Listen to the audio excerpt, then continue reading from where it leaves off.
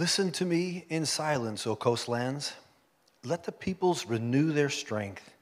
Let them approach, then let them speak. Let us together draw near for judgment. Who stirred up the one from the east, whom victory meets at every step? He gives up nations before him so that he tramples kings underfoot. He makes them like dust with his sword, like driven stubble with his bow. He pursues them and passes on safely, by paths his feet have not trod. Who has performed and done this, calling the generations from the beginning? I, the Lord, the first and with the last. I am he. The coastlands have seen and are afraid. The ends of the earth tremble. They have drawn near and come. Everyone helps his neighbor and says to his brother, "Be strong." The craftsman strengthens the goldsmith, and he who smooths with the hammer, him who strikes with the anvil, saying of the soldering, "It is good." And they strengthen it with nails so that it cannot be moved. But you, Israel, my servant, Jacob, whom I have chosen, the offspring of Abraham, my friend, you whom I took from the ends of the earth and called it from its farthest corners, saying to you, "You are my servant, I have chosen you and not cast you off." Fear not, for I am with you. Be not dismayed, for I am your God. I will strengthen you. I will help you. I will uphold you with my righteous right hand.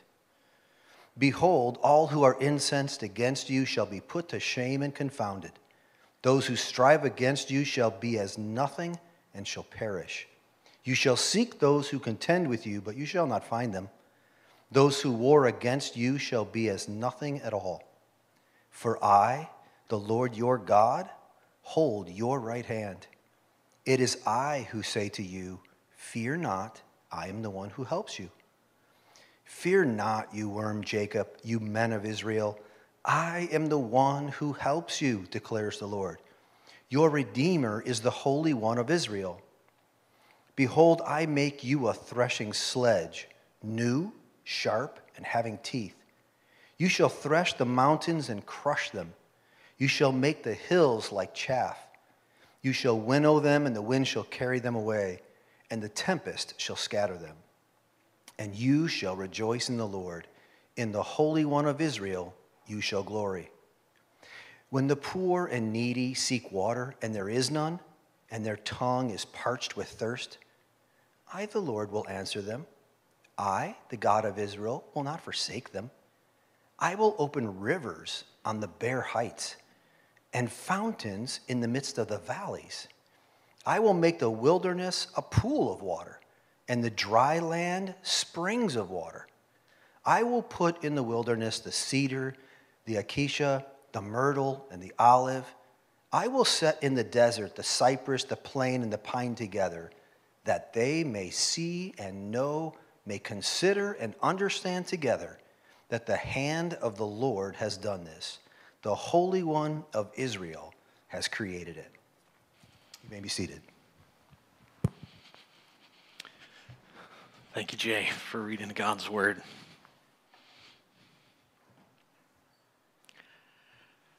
Listen to me in silence. That's how this passage starts. God is getting the attention of his people. When you think about a time that you might have been anxious or afraid, whether it's when you were a child or even as an adult, or maybe as you're engaging with someone who is afraid, or whether it's a child or an adult, you can think about the frenzy that they can get worked up with, right? And they're afraid about something, and you just want to say, listen, you have some truth that's going to help calm them down. That's what God's doing in this text. He knows his people are discouraged and afraid. They've been removed from their homeland. They were being oppressed by another government. They were experiencing hardship, and they were afraid of what was coming next. They'd even wondered if God was present, as we talked about last week. And we, in this day, can see the circumstances that we find ourselves, whether it's banks failing or governments threatening war or whatever it may be, rational fears or even irrational fears. The Bible expects that we are going to be afraid. In the Bible, you hear the phrase, fear not, 33 times. So there's an expectation that we are going to be afraid. So the question isn't, are we going to be afraid? The question is, what are we going to do when we are afraid? Where are we going to direct our attention? What are we going to do to prepare our hearts and our minds for those times when fear is going to come? Because there's a promise for us as Christians that hardship is going to come because we're followers of Christ. What are we going to do when those hard things come our way? Well, the answer is not 7 strategies to deal with your fear. The answer's found, again, back in chapter 40, where the beginning of this discourse that's happening from Isaiah 40, verse 9, behold your God. Behold your God. So we beheld our God last week. We're going to continue that this week. And for the number of weeks as we're in Isaiah, we're going to behold our God, because what we need is not something new. We need something true. We don't need something new. We need something true. And that truth is that God is absolutely amazing. There's so many amazing things about God that we should know His holiness. We should be amazed at who He is. And so when God says, listen, He's not there to lecture us with something boring. Because I get that maybe when you've had a teacher or your parent, and they say, listen, your eyes glaze over. But when God says, listen, He's got something to share with you that's going to minister to your soul. And the first thing He does is point us again to who He is. That He is in control of all things in all times. He's not a God who's uninvolved in the universe. That's something that would be purported by secularism, like there is no God and you're really not significant in any way. But our God is involved in the events of history. Look at verses 2 and 3. Who stood up from the east, whom victory meets at every step. He gives up nations before Him so that He tramples kings underfoot. He makes them like dust with His sword, like driven stubble with His bow. He pursues them and passes on safely by paths His feet have not trod. Our God is over all the nations. He's providentially over all the things that are happening that we see here. And He's involved. He's not involved at a distance, like He's got some remote control just figuring it out. No, He's in it because it says He stirred. He stirred. He's involved. And in fact, this phrase, who stirred up one from the east, is really a prophecy of something that's going to come. God's working. There's going to come a day where someone's going to have victory at every step. So the people of God, they're in a place where they're not in their homeland. They're completely discouraged, and God's saying, I'm going to be doing something. Now, we know from history and from God's word that He established Cyrus, who would liberate God's people and send them back to their homeland. They didn't know that at this time, but that's what God was going to do. It's something that absolutely amazing, something they thought could never happen and was history. They thought they'd been forgotten, but God is working. God is working in the events of history. God's working in the events right now. Though circumstances in the world seem to come out of nowhere for us, our God is using them. They are actually serving our God's purposes. Whether it's the victories that we see or the defeats that we see, they're serving God's purposes. They are being orchestrated by His invisible hand. We can't always see Him. He's invisible. I mean, when you look at the text, it says He pursues them and passes on safely by paths His feet have not trod. Really, that's just giving giving insight to us that you don't always see his footprints. You don't see God. Like he does stuff and he's moving so fast, his feet don't even hit the ground. But though we may not see his footprints, we don't see his presence, we can see his fingerprints. We can see him working. That's why we need friends to remind us that God's working in our life, because they point out places that we just don't see. We're like, yeah, I don't know if God's working. Oh yeah, God's working. Sat down with a couple this week, just thanking God for his work in their life, pointing out so many things.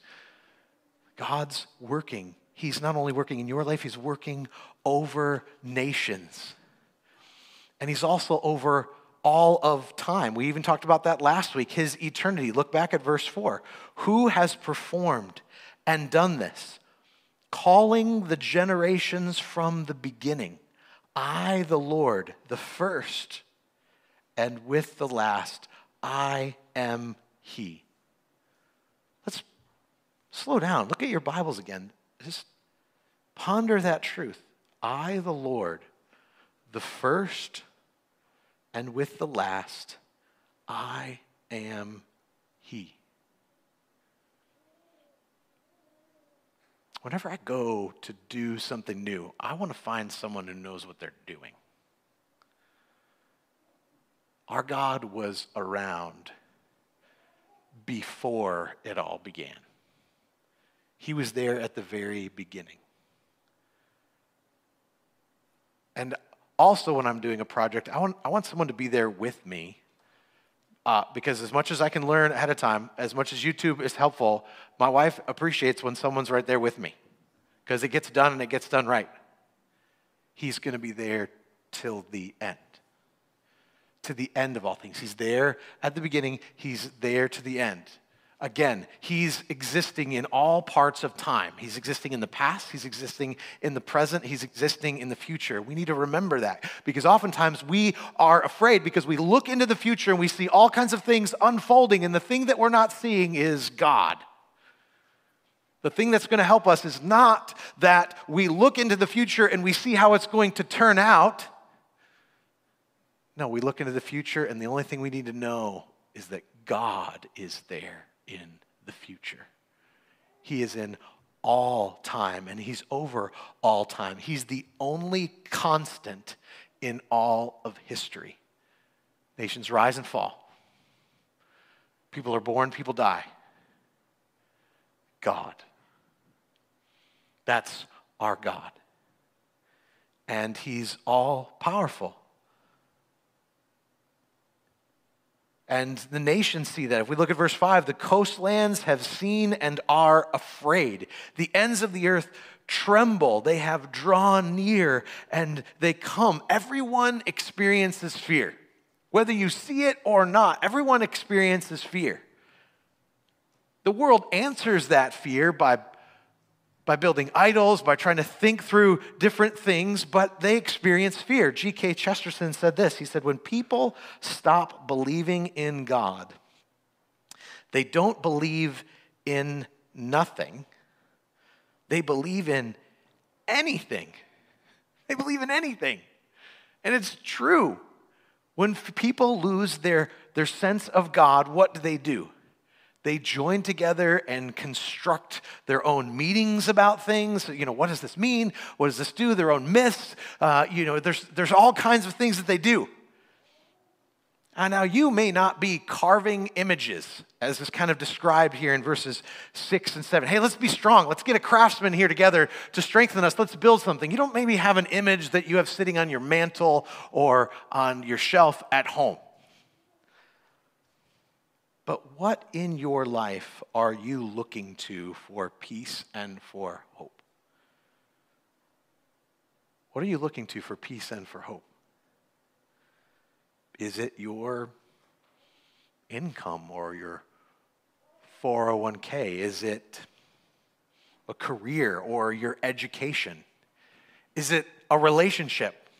A relationship you want to be in that you think is going to bring the peace and the joy that you want, or the relationship you are in that's not delivering in the way that you think it should deliver, whether it's your spouse or friendship.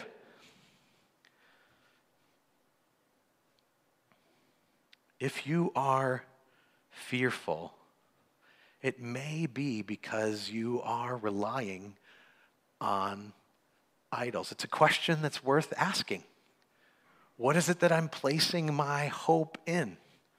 Now, the Lord doesn't want you to stay there. He doesn't want you to be kind of overtly focusing on that, because what he wants us to do is be aware of him. He wants to say those idols, they're just not going to deliver. The stuff of this earth just isn't going to deliver and remove the fear that you're longing to be removed. Because we can build those things, construct them, and find ourselves constantly afraid, or we can trust in the mighty fortress that is our God and rest in his arms. Because he makes us aware of himself, but he also says to us to give us confidence. He says, fear not, in verse 10. But back in 8, he says, but you, O Israel, my servant. He's giving confidence to his people when they're afraid.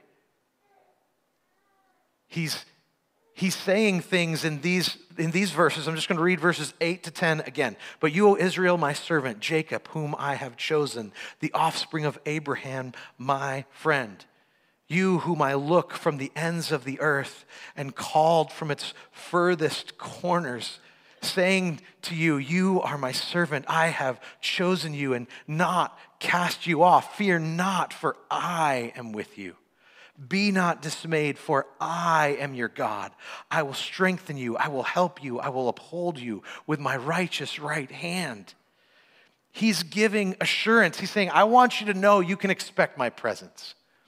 I want you to know you can expect my strength. I want you to know you can expect my help. I'm going to give you confidence when you're afraid, and he gives us assurances. And I'm just going to pick out 5 assurances that he gives us in this text. And the first one is this, that we're chosen. Look at your Bibles at verse 8.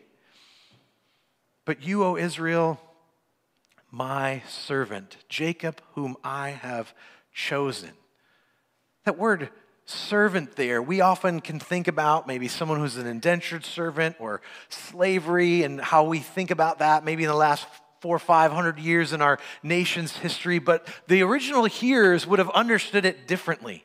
They would have understood a servant who, yes, might have been at the bottom of the food chain, as it were, or at the bottom of social status.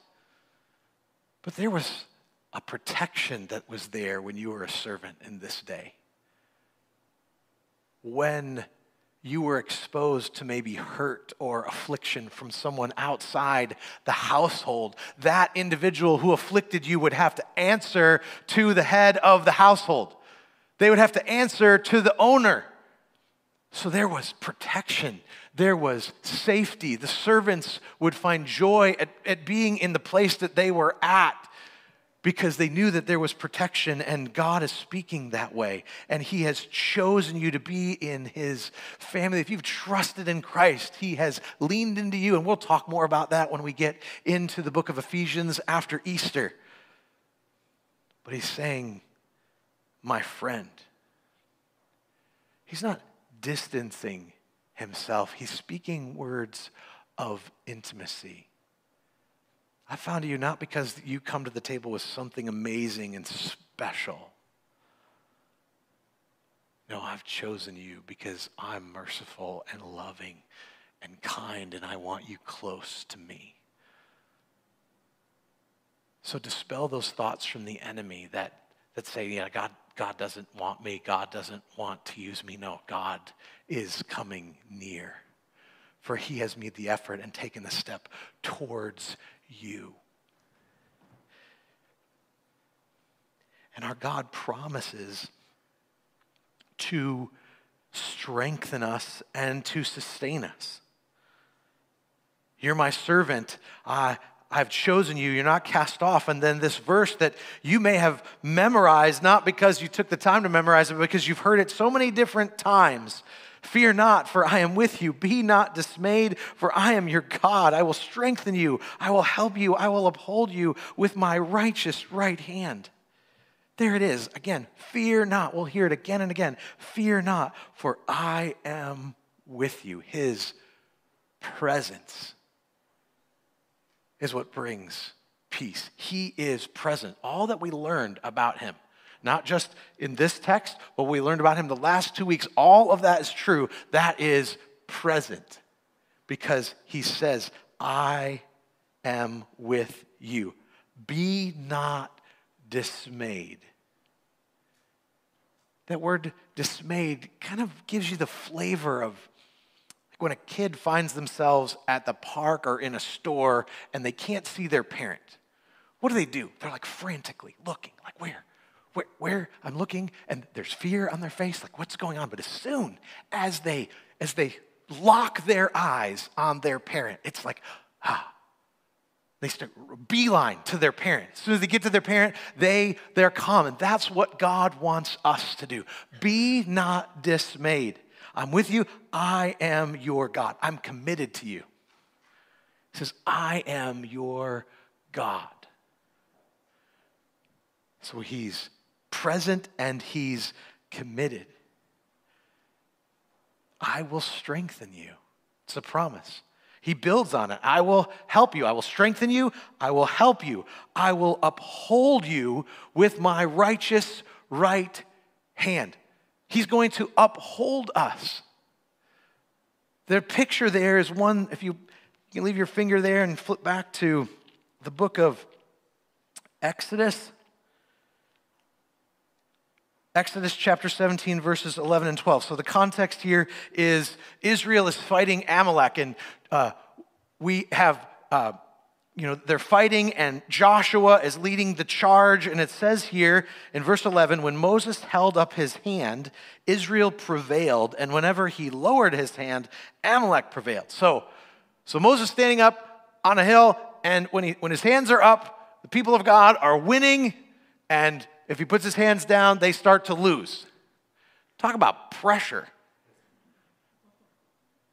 And you can imagine, you can only hold your hands up so long. We're not going to do that here right now, but you can only hold them up so long. And this is what happened. It says, but Moses' hands grew weary.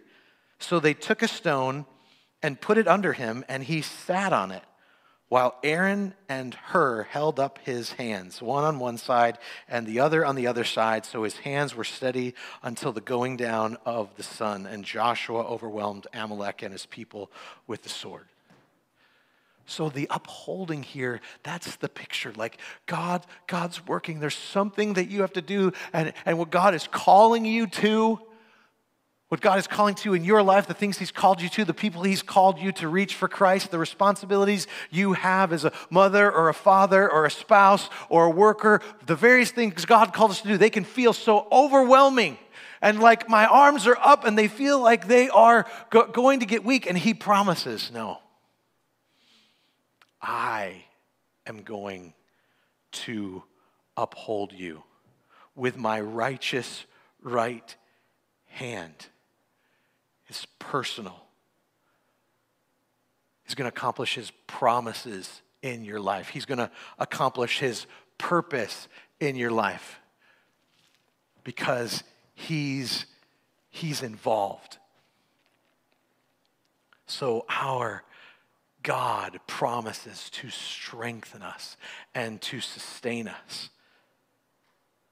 And then we see that when we are opposed, our God is going to help us. Look at verses 11 and 12. Behold, all who are incensed against you shall be put to shame and confounded. Think of this picture. Those who strive against you shall be as nothing and shall perish. You shall seek those who contend with you, but you won't find them. You shall not find them. Those who war against you shall be as nothing at all. Think of that picture as nothing at all. The opposition that you will experience for being a Christian, or the opposition that you may experience for doing what is right. to God, that opposition is it's like it's not even there. Because that is how great our God is. And he is with us. He's going to help us. Because he says, for I, the Lord your God, hold your right hand. Think of that image. Just, I'm with you. I'm holding your hand through it. We use that phrase when we're helping somebody. We don't actually hold their hand. I'm going to hold your hand through it. God literally is going to do that. Hold your hand through the hard that you're walking through. It is I who say to you, fear not. I am the one who helps you. I'm the one who helps you. As we look, we have to remember, okay, we're holding a hand, we're kind of looking around, we're like, oh, this is, but wait. The one who's holding our hand is getting our attention, saying, listen, I'm the one who helps you. When you hear my voice, remember, I am the one who helps you. So when we encounter things like Philippians 1, 28 and 29, these things resonate with us because it says, do not be frightened in anything by your opponents. This is a clear sign to them of their destruction, but of your salvation, and that from God. For it has been granted to you that for the sake of Christ, you should not only believe in him, but also suffer for his sake. So we are going to suffer for his sake. There are going to be challenges. There is going to be opposition. But he says, do not be afraid. I am going to help you. I am going to help you. Now, oftentimes we just want to stop there. Like, okay, God's going to help me. Okay. But he does more than just put us in a place of peace. He then takes the step and uses us in our weakness. So the removal of fear isn't just so that life can be less stressful for us. The removal of fear is so that we will trust him as we take steps to be obedient to his will in our lives. Because our God is going to use us in our weakness. Even as Jay read verse 14, he said, fear not, you worm Jacob. He read it just perfectly. Because when he read it, I was like, man, that just feels awkward.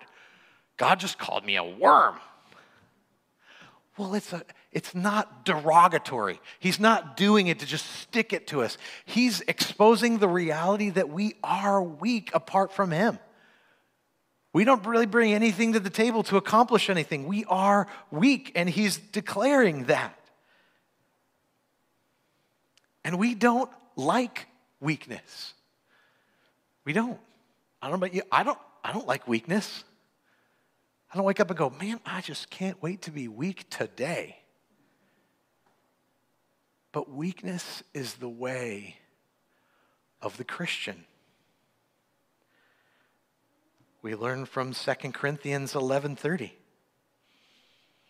If I must boast, I will boast of the things that show my weakness. Or 2 Corinthians 12:9. But he said to me, my grace is sufficient for you, for my power is made perfect in weakness. Therefore, I will boast all the more gladly of my weaknesses, so that the power of Christ may rest upon me. Weakness, and we could go verse after verse after verse in the New Testament talking about weakness. Weakness is something that we are to embrace because we rightly see ourselves. But when we rightly see ourselves, we're not supposed to say just rightly see ourselves. We're supposed to rightly see our God. And he talks about himself. And the second half of this verse is not just you, worm. That's not just our weakness. I am the one who helps you, declares the Lord, your Redeemer, the Holy One of Israel. The Redeemer is the one that takes upon himself the responsibility not only for his family, but also for his descendants.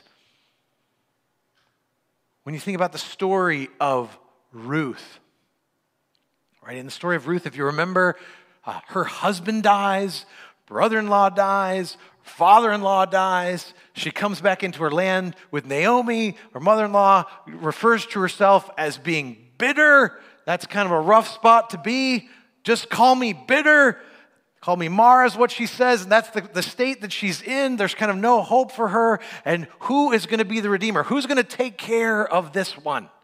And the person who's supposed to take care of this one says, no, I'm not going to do that. But there's one who does, and his name is Boaz. And Boaz isn't going to benefit from doing that. He's actually going to give the honor to the one who's died by being the Redeemer. But he lays it down, and he becomes the Redeemer. And he marries Ruth, and God then honors him by being in the line that leads to the ultimate Redeemer, Jesus Christ, who came and took our place. He's provided for us. He's brought us into his family. Jesus saw us in our weakness and took upon himself the responsibility that was ours, bearing our sin. That is why we start our identity statement with, we're a redeemed family who loves God and loves others, because we want to point to the work that he has done. Before we do anything, we want to point to the fact of what he has done, because the cross is the place that ultimately destroys worldly power. The cross is the place that declares that weakness is power, that loss is gain, and that servanthood is greatness. Because God is working in us in our weakness. Because he makes us into a threshing sledge. It says, behold, I make you a threshing sledge, new, sharp, and having teeth. And I know all of you are like, oh, I know exactly what that is. I totally get that. I didn't get it at all. I was like, what is a threshing sledge? So I got a picture for you. This is what a threshing sledge is. So this individual is on the threshing sledge. I'll kind of read you the description of this. It's a heavy wooden platform fitted underneath with sharp stones and pieces of cutting metal that was dragged over a crop to chop the straw in preparation for winnowing, as they would come and they would separate the good and the bad. And this sledge is new, which means it's in its prime condition. This sledge is sharp, meaning it's ready for the task. This sledge is capable of not just leveling like grain like this. The sledge that God is talking about is one that moves mountains and crushes them. You shall make the hills like chaff.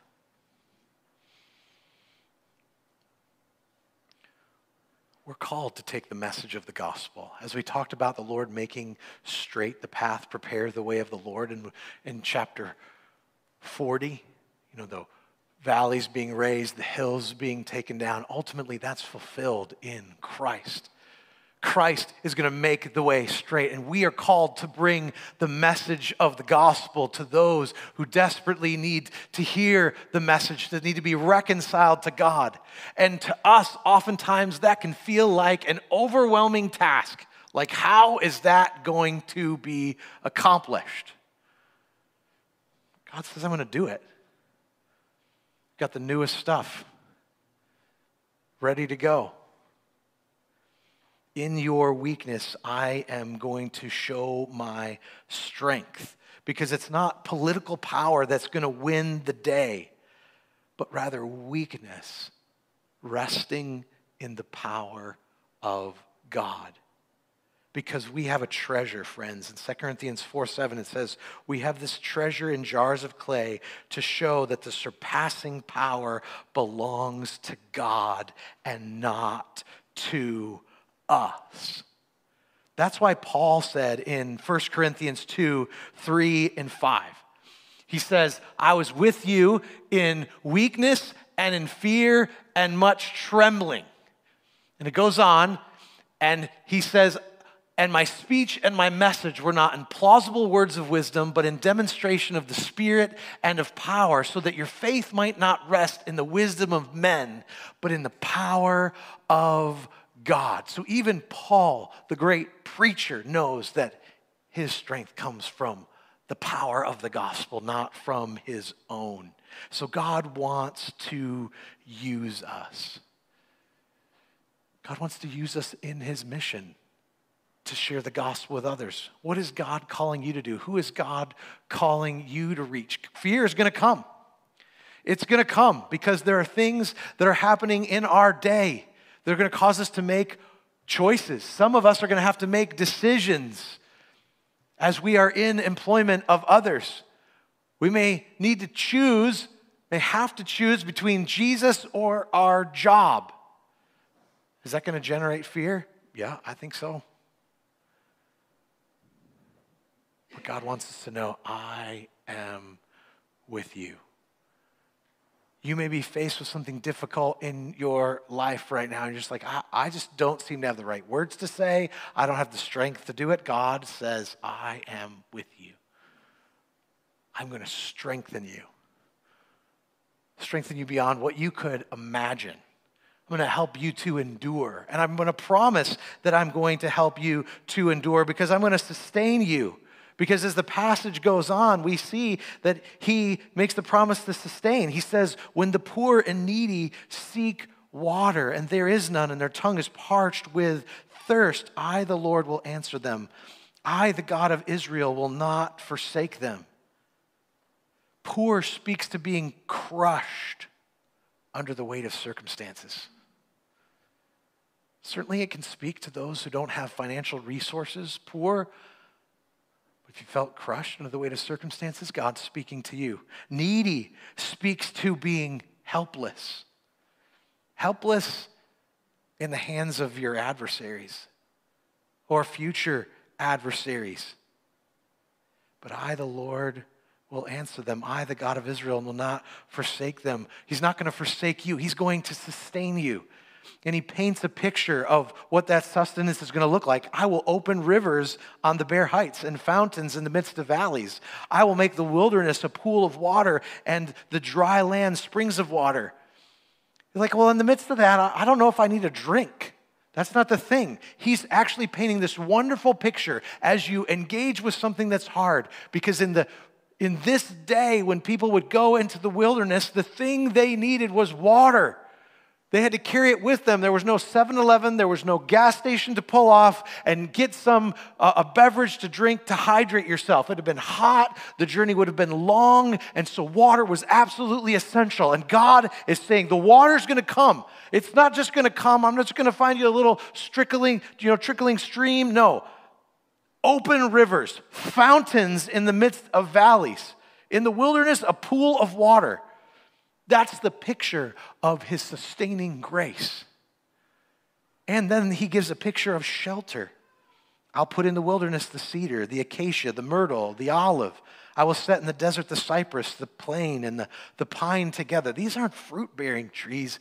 These are trees that give shade, that grow large to give shade and protection. And he wants to make that crystal clear. The original hearers would have said, abundance of water, abundance of shade. That's the image that our God gives us of his sustaining grace. Yeah, that's the image that our God gives us of his sustaining grace.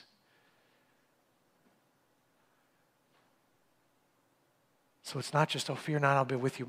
If I can hold onto his hand tight enough, maybe I'll find this hope. No, it's overwhelming what our God does and his posture towards us.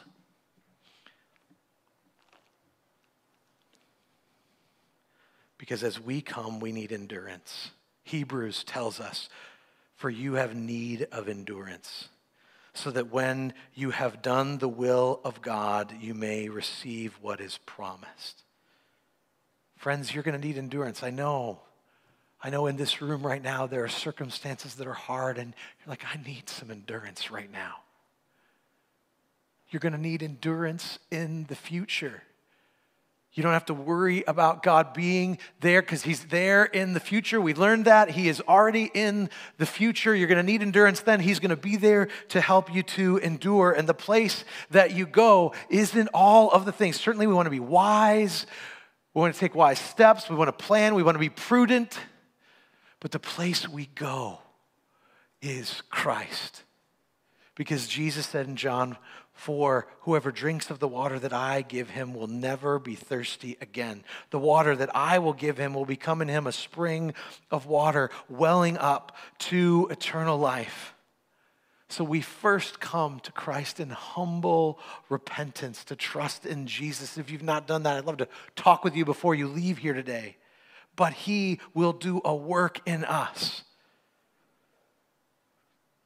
But the living water, friends, is not just for the day of salvation.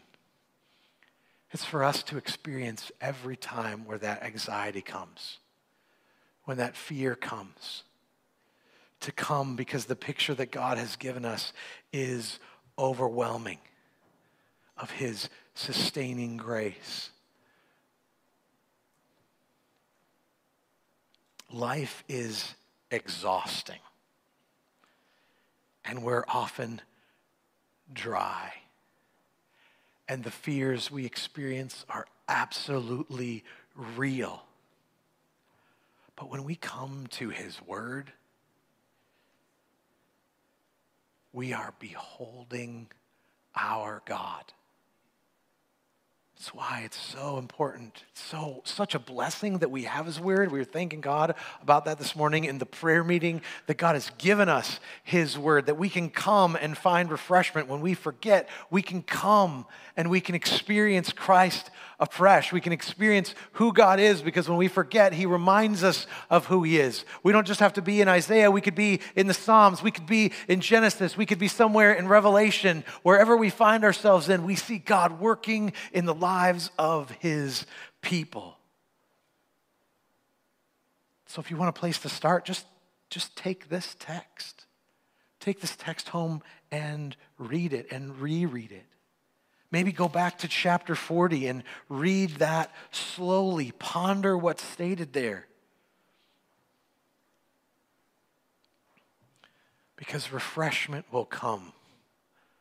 The antidote for fear comes when we behold our God. When we behold the God who's actively working in the nations and they answer to him, the one who causes fear in the world because of his greatness, says to us that we're his servant and he's chosen us. He says to us, fear not, for I am with you. Be not dismayed, for I am your God. I will strengthen you. I will help you. I will uphold you with my righteous right hand. Let's pray. Father, I thank you for reminding us of who you are. I thank you, Father, that you have slowed us down so that we can hear your voice speak to us. Lord, may the words that I've shared be forgotten and the words that you have spoken to our hearts be remembered, and would they carry with us this afternoon and in the week to come and in the months to come as we seek to honor you and to serve you. We ask all this in Jesus' name. Amen.